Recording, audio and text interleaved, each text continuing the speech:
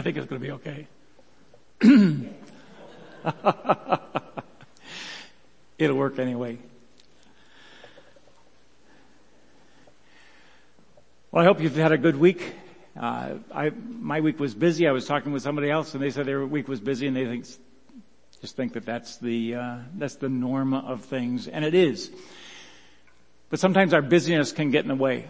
Sometimes the things that we take on can get in the way of soaring in a journey with Jesus Christ. Our scripture today is from Hebrews chapter 12. Very familiar passage of scripture, and it says this. It says, "Therefore, since we have so great a cloud of witnesses surrounding us, let us also lay aside every encumbrance and the sin which so easily entangles us. And let us run with endurance the race that is set out for us, fixing our eyes on Jesus, the author and perfecter of faith, who for the joy set before him endured the cross, despising the shame, and has sat down at the right hand of the throne of God. Consider him who endured such opposition from sinners, so that you will not grow weary and lose heart." And it is encouraging when we see what Jesus Christ went through for us, and when we keep our eyes focused on him, we're encouraged and we see how it is possible to really soar with him. But the problem is that burdens get in the way, that ourselves get in the way, and we forget how to focus on Jesus Christ. That's great in the beginning, and we learn some things about Christ, and we focus on him, but sometimes life throws things in our way, and we forget how to focus. We lose our focus. I was privileged this week to watch my 2 teenage grandchildren.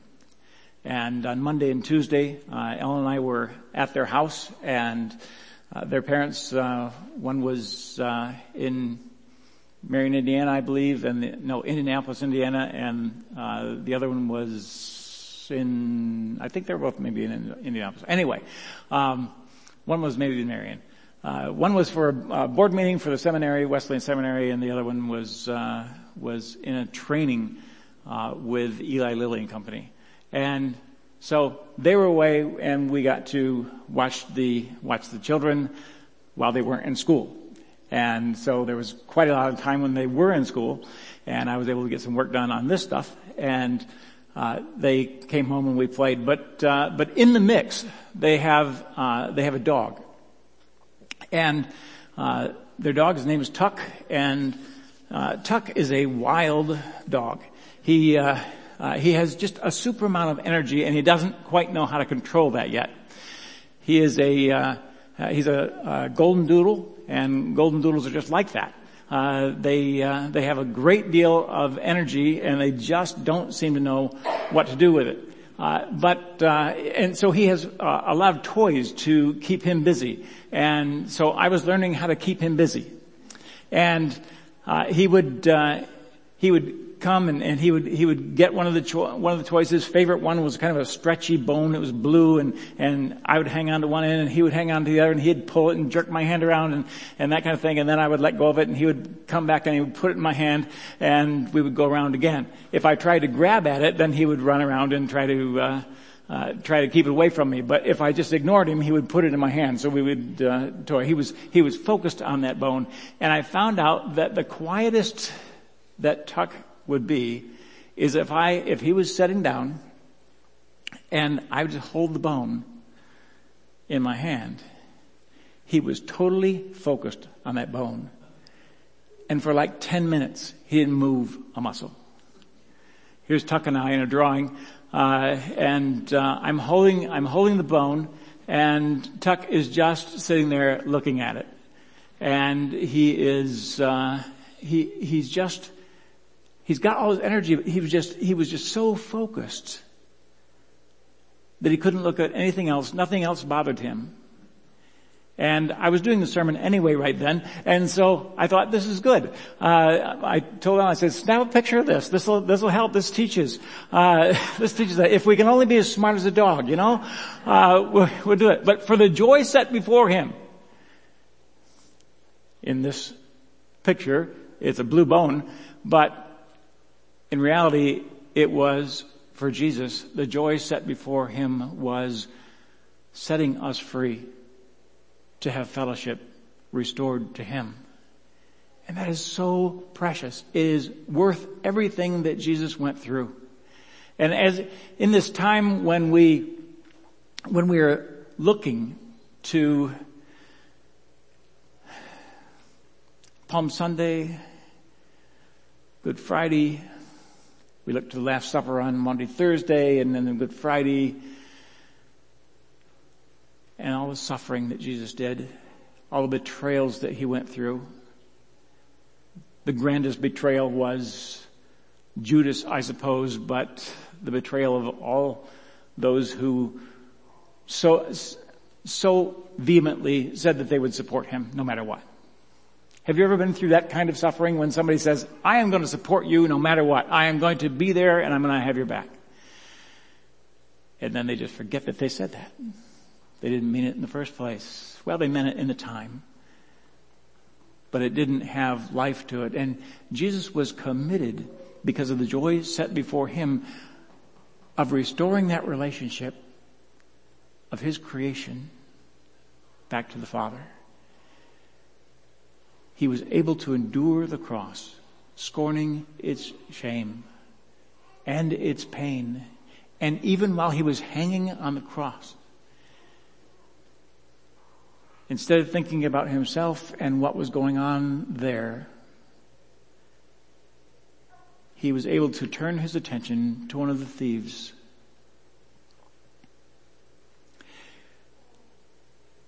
And comforted him and said, today you'll be with me in paradise. Jesus, so confident in the work that he was doing, today you'll be with me. And so, as we go through life, we collect baggage.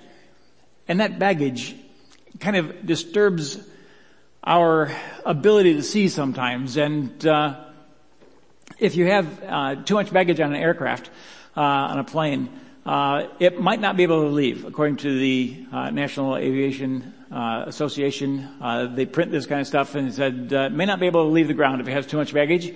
And you're going to understand that it's too heavy. The plane can't overcome the gravitational pull, and even with all the wind and the speed and all that kind of stuff, it won't be able to get off the ground. Or if it does get off the ground, it may exhibit unexpected and unusually poor flight characteristics. And I think sometimes in the Christian life, when we are so burdened with different things get in the way of our vision. I said 3 or 4 weeks ago, it was the first Sunday that I was here, I said that I had an eye problem in my left eye. I have a hole in the back of in my retina, and if I close one eye and I look with that, I'll call that the bad eye. Nothing bad about it. It just has a little spot. But your faces, if I look at you with this eye closed, I lose part of your face. I lose your eyes and your nose. So there's a blind spot there. And it's interesting. I play with it because there's nothing else I can do. And making spiritual lessons out of it. But anyway, when we have too much baggage, it's like having an inability to see Jesus. And so it ruins our flight. We experience unexpected and unusually poor flight characteristics. So carrying the wrong load disrupts our journey. Watch this video.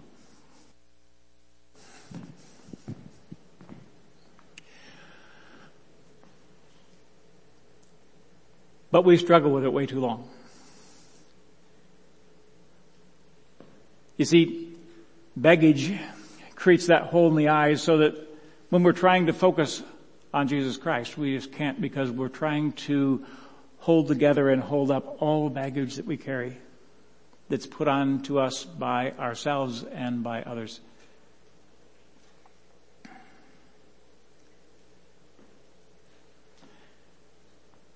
But when we understand that we can focus on Jesus Christ, that we can fix our eyes on Jesus Christ, who is the author and perfecter of our faith, because of the joy of what he is setting before us, then we can learn to let go of the baggage.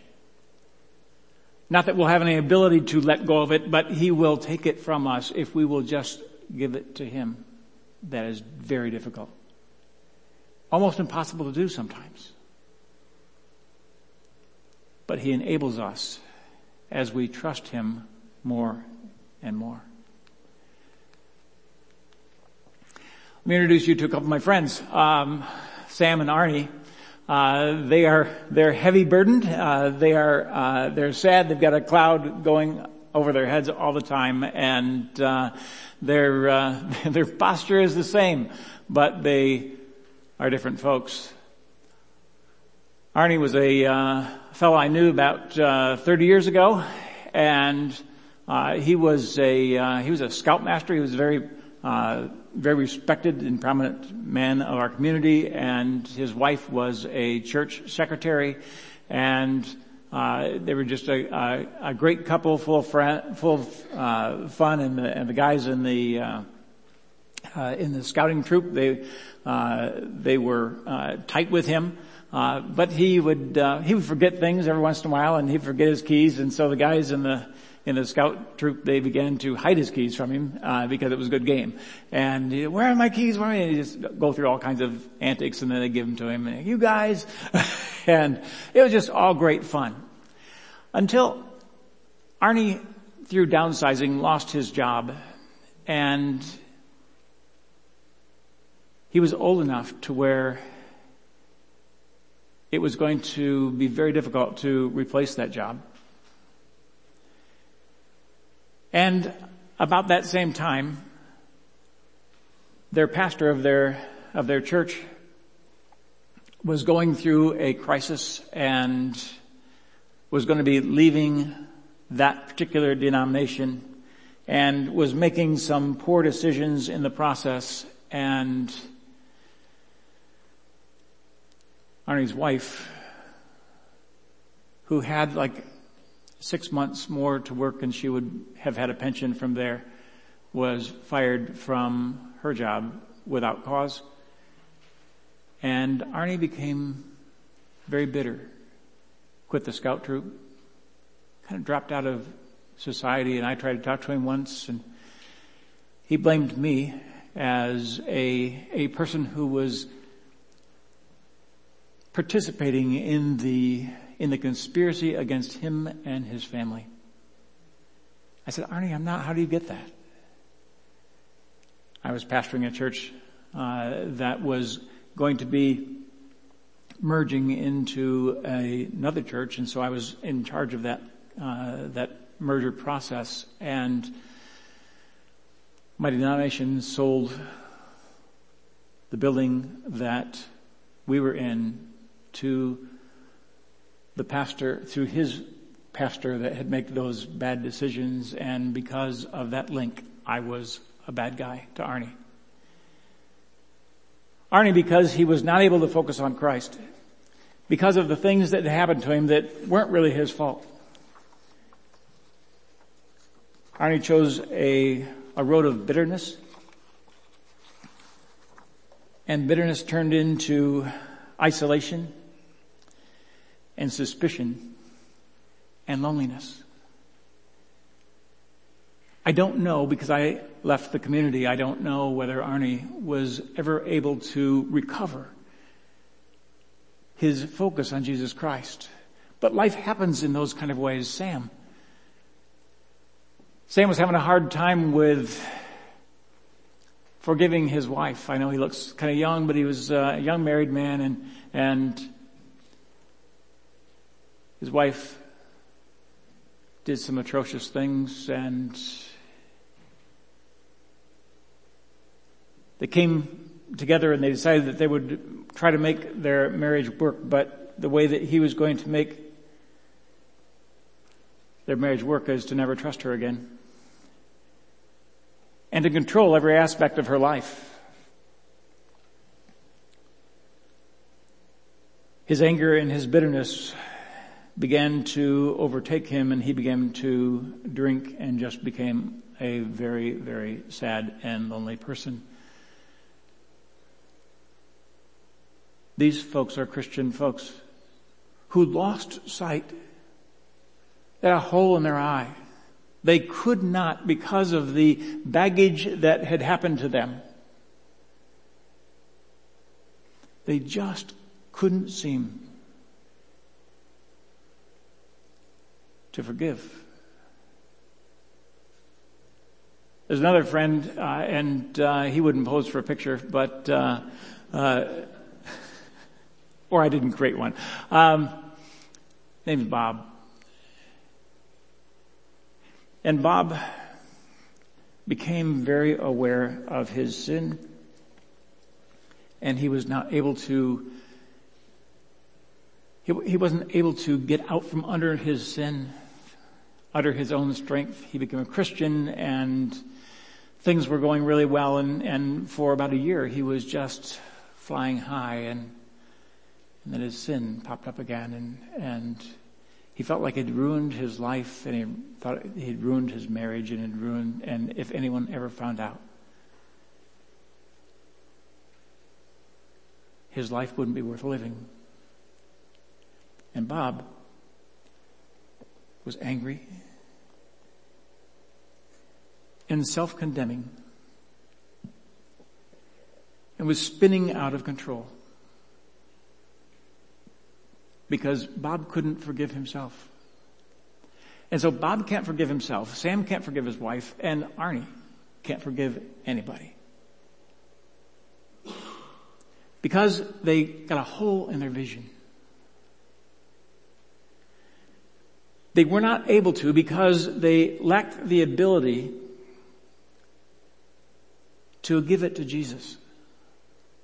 Bad things are going to happen to us. Bad things happen to us all the time. But the writer of Hebrews says that we are to fix our eyes on Jesus Christ. He's the author and perfecter of our faith. He's the one who will get those burdens. He'll take the baggage away, and he'll help us with our focus, and he'll help us with our blind spots. But sometimes we just hang on to those things because they're so familiar, and we really want to control our lives. And we really think that as Christians, and this is a problem that we have, we think that as Christians we ought to be able to. We think that, I don't know who teaches this, I don't think anybody teaches this, but as Christians you should be able to take care of your own problems.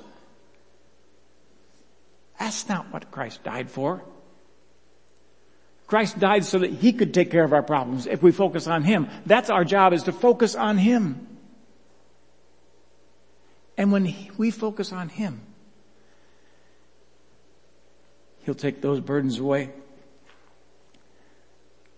So it's about focusing on the right load, because we're going to carry a load.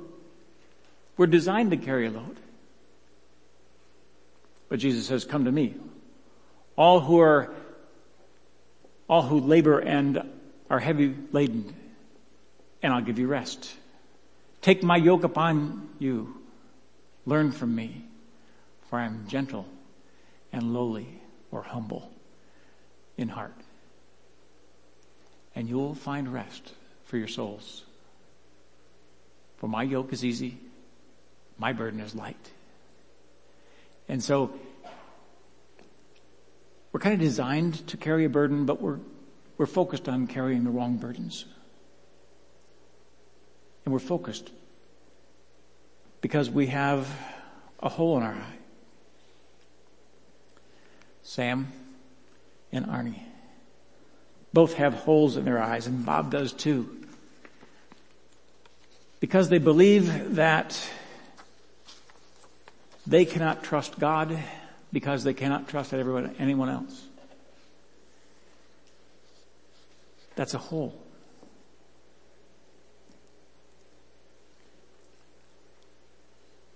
When will we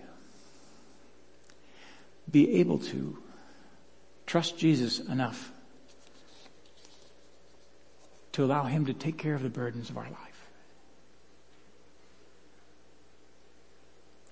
Initially, when we accept Christ, we feel so unburdened a lot of times. People's experiences are different, but a lot of times that's the case. But as we walk this Christian life, we take on more, and because we've been forgiven, and because we're now Christians, we think we have a different responsibility, and we do.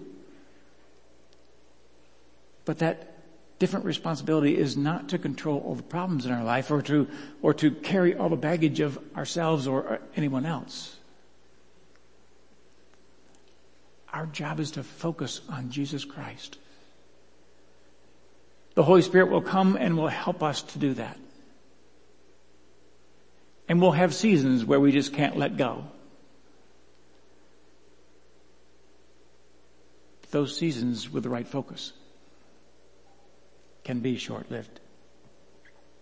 And they need to be. Can we gain the wisdom of dogs? Who can, for the right prize, for the joy set before them, focus? Well, the Lord has made it so we can. And that's a good news this morning. Jesus died to break those bonds of the baggage of sin that we commit ourselves and the stuff that other people put on us. And the Holy Spirit comes and teaches us, and so we don't have to stay in that bondage state. We can actually be free. Don't use your freedom to change your focus. It's about focusing on Jesus. This morning, if you picked up a communion cup, did everyone do that? If not, they're right back there. Maybe we can get somebody to give them out. Does anyone not have one of these?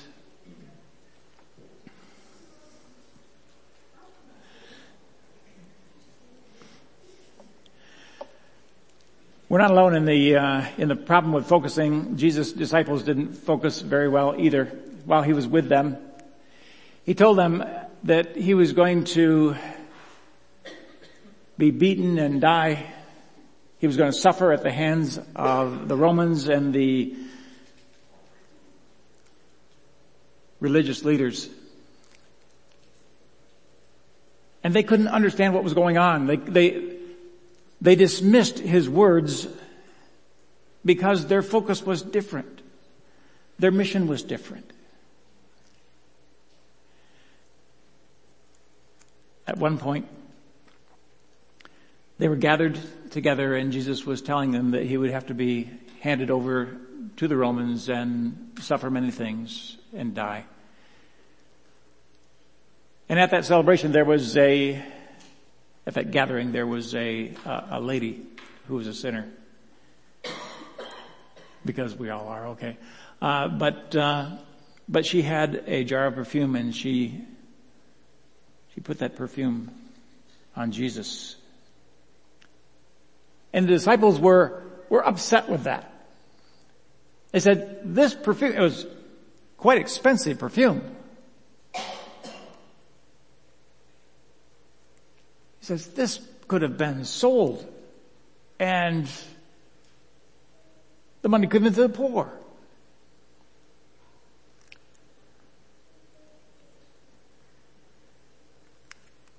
And one of the disciples were so derailed by that event, just couldn't understand what Jesus was doing and how selfish that was of him, that he went out right after that celebration and went to the chief priests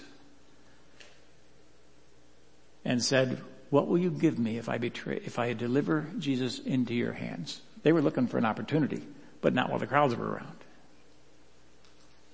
And Judas made his deal with them for 30 pieces of silver to betray Jesus. His focus was wrong.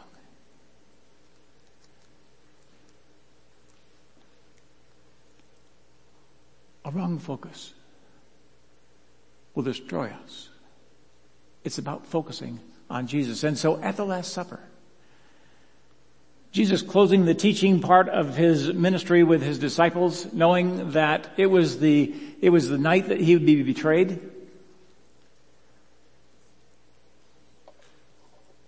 And the Apostle Paul really tells us the story because Jesus appeared to Paul and taught him what happened there. Paul was not there. And so Paul says, for I received from the Lord what I also deliver to you, that the Lord Jesus on the night that he was betrayed took bread. And when he had given thanks, he broke it and said, this is my body, which is for you. Do this in remembrance of me. In the same way, he took the cup after supper and saying, this cup is the new covenant in my blood. Do this as often as you drink it in remembrance of me. For as often as you eat this bread and drink this cup, you proclaim the Lord's death until he comes. And he said something very interesting. He said, whoever therefore eats the bread or drinks the cup of the Lord in an unworthy manner is guilty concerning the blood or the body and blood of the Lord. Let a person examine himself then, and so eat the bread and drink of the cup. For anyone who eats and drinks without discerning the body eats and drinks judgment on himself. That is why many are weak and ill, and some have died.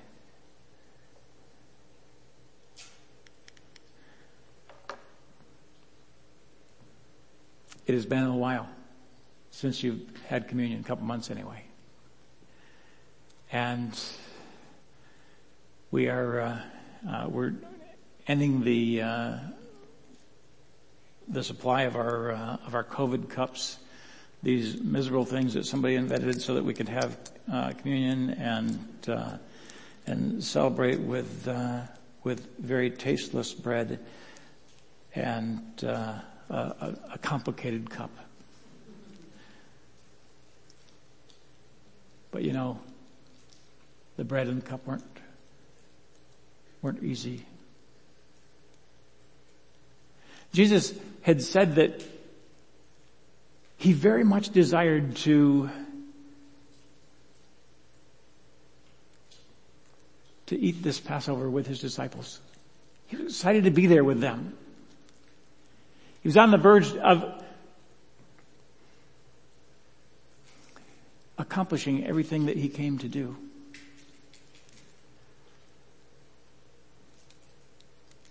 But later that same night, he would pray in a garden, Father, take this cup from me, if there's any other way. He knew there wasn't, but just checking.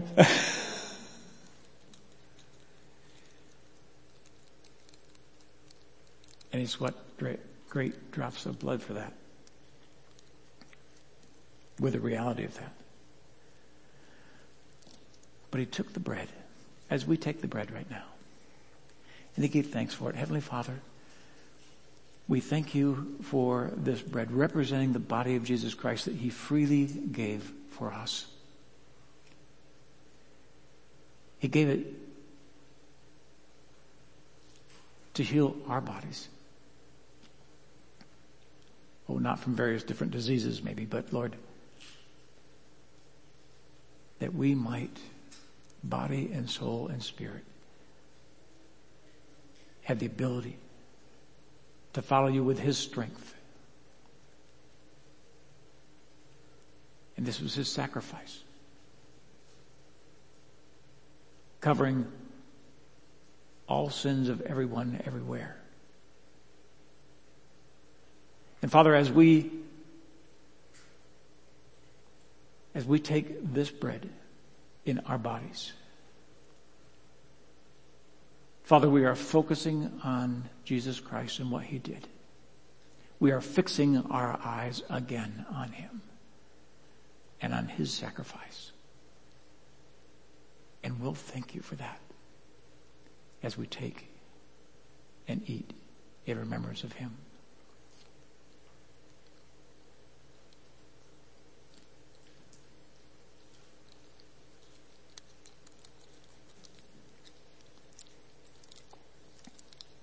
Jesus said many other things at that table. He taught them from the scriptures, and at that table there were different foods that represented different things, and different cups that represented different things.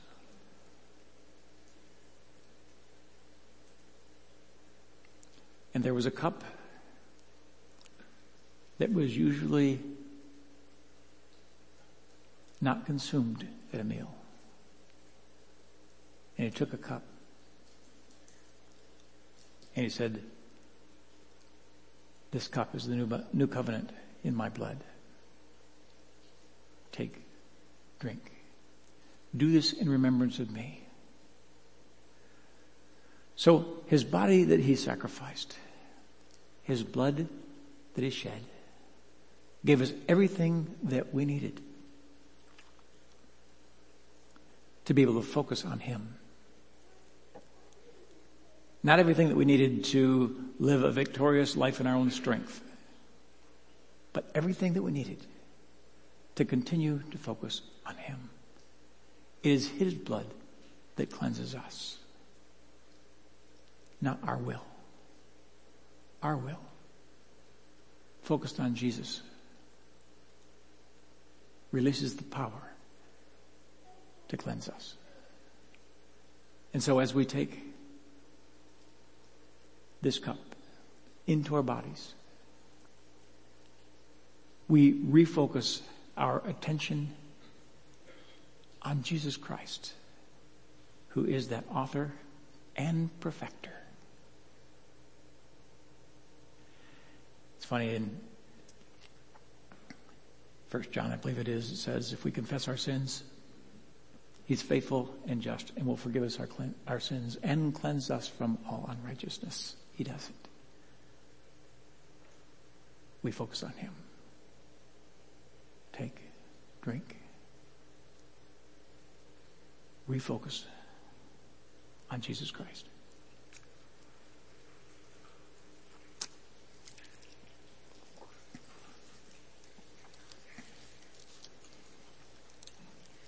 Heavenly Father, as a body of Christ,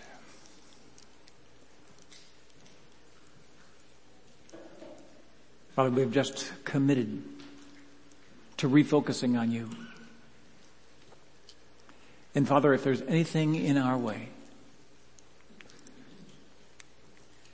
Father, if our own strength is in the way, Father, we ask that you would help us to lay that down as well. We understand how difficult that is for us. You understand how difficult that is for us. But Father, it is not impossible. Help us focus on you and get rid of the hole in our eye. In Jesus' name, amen.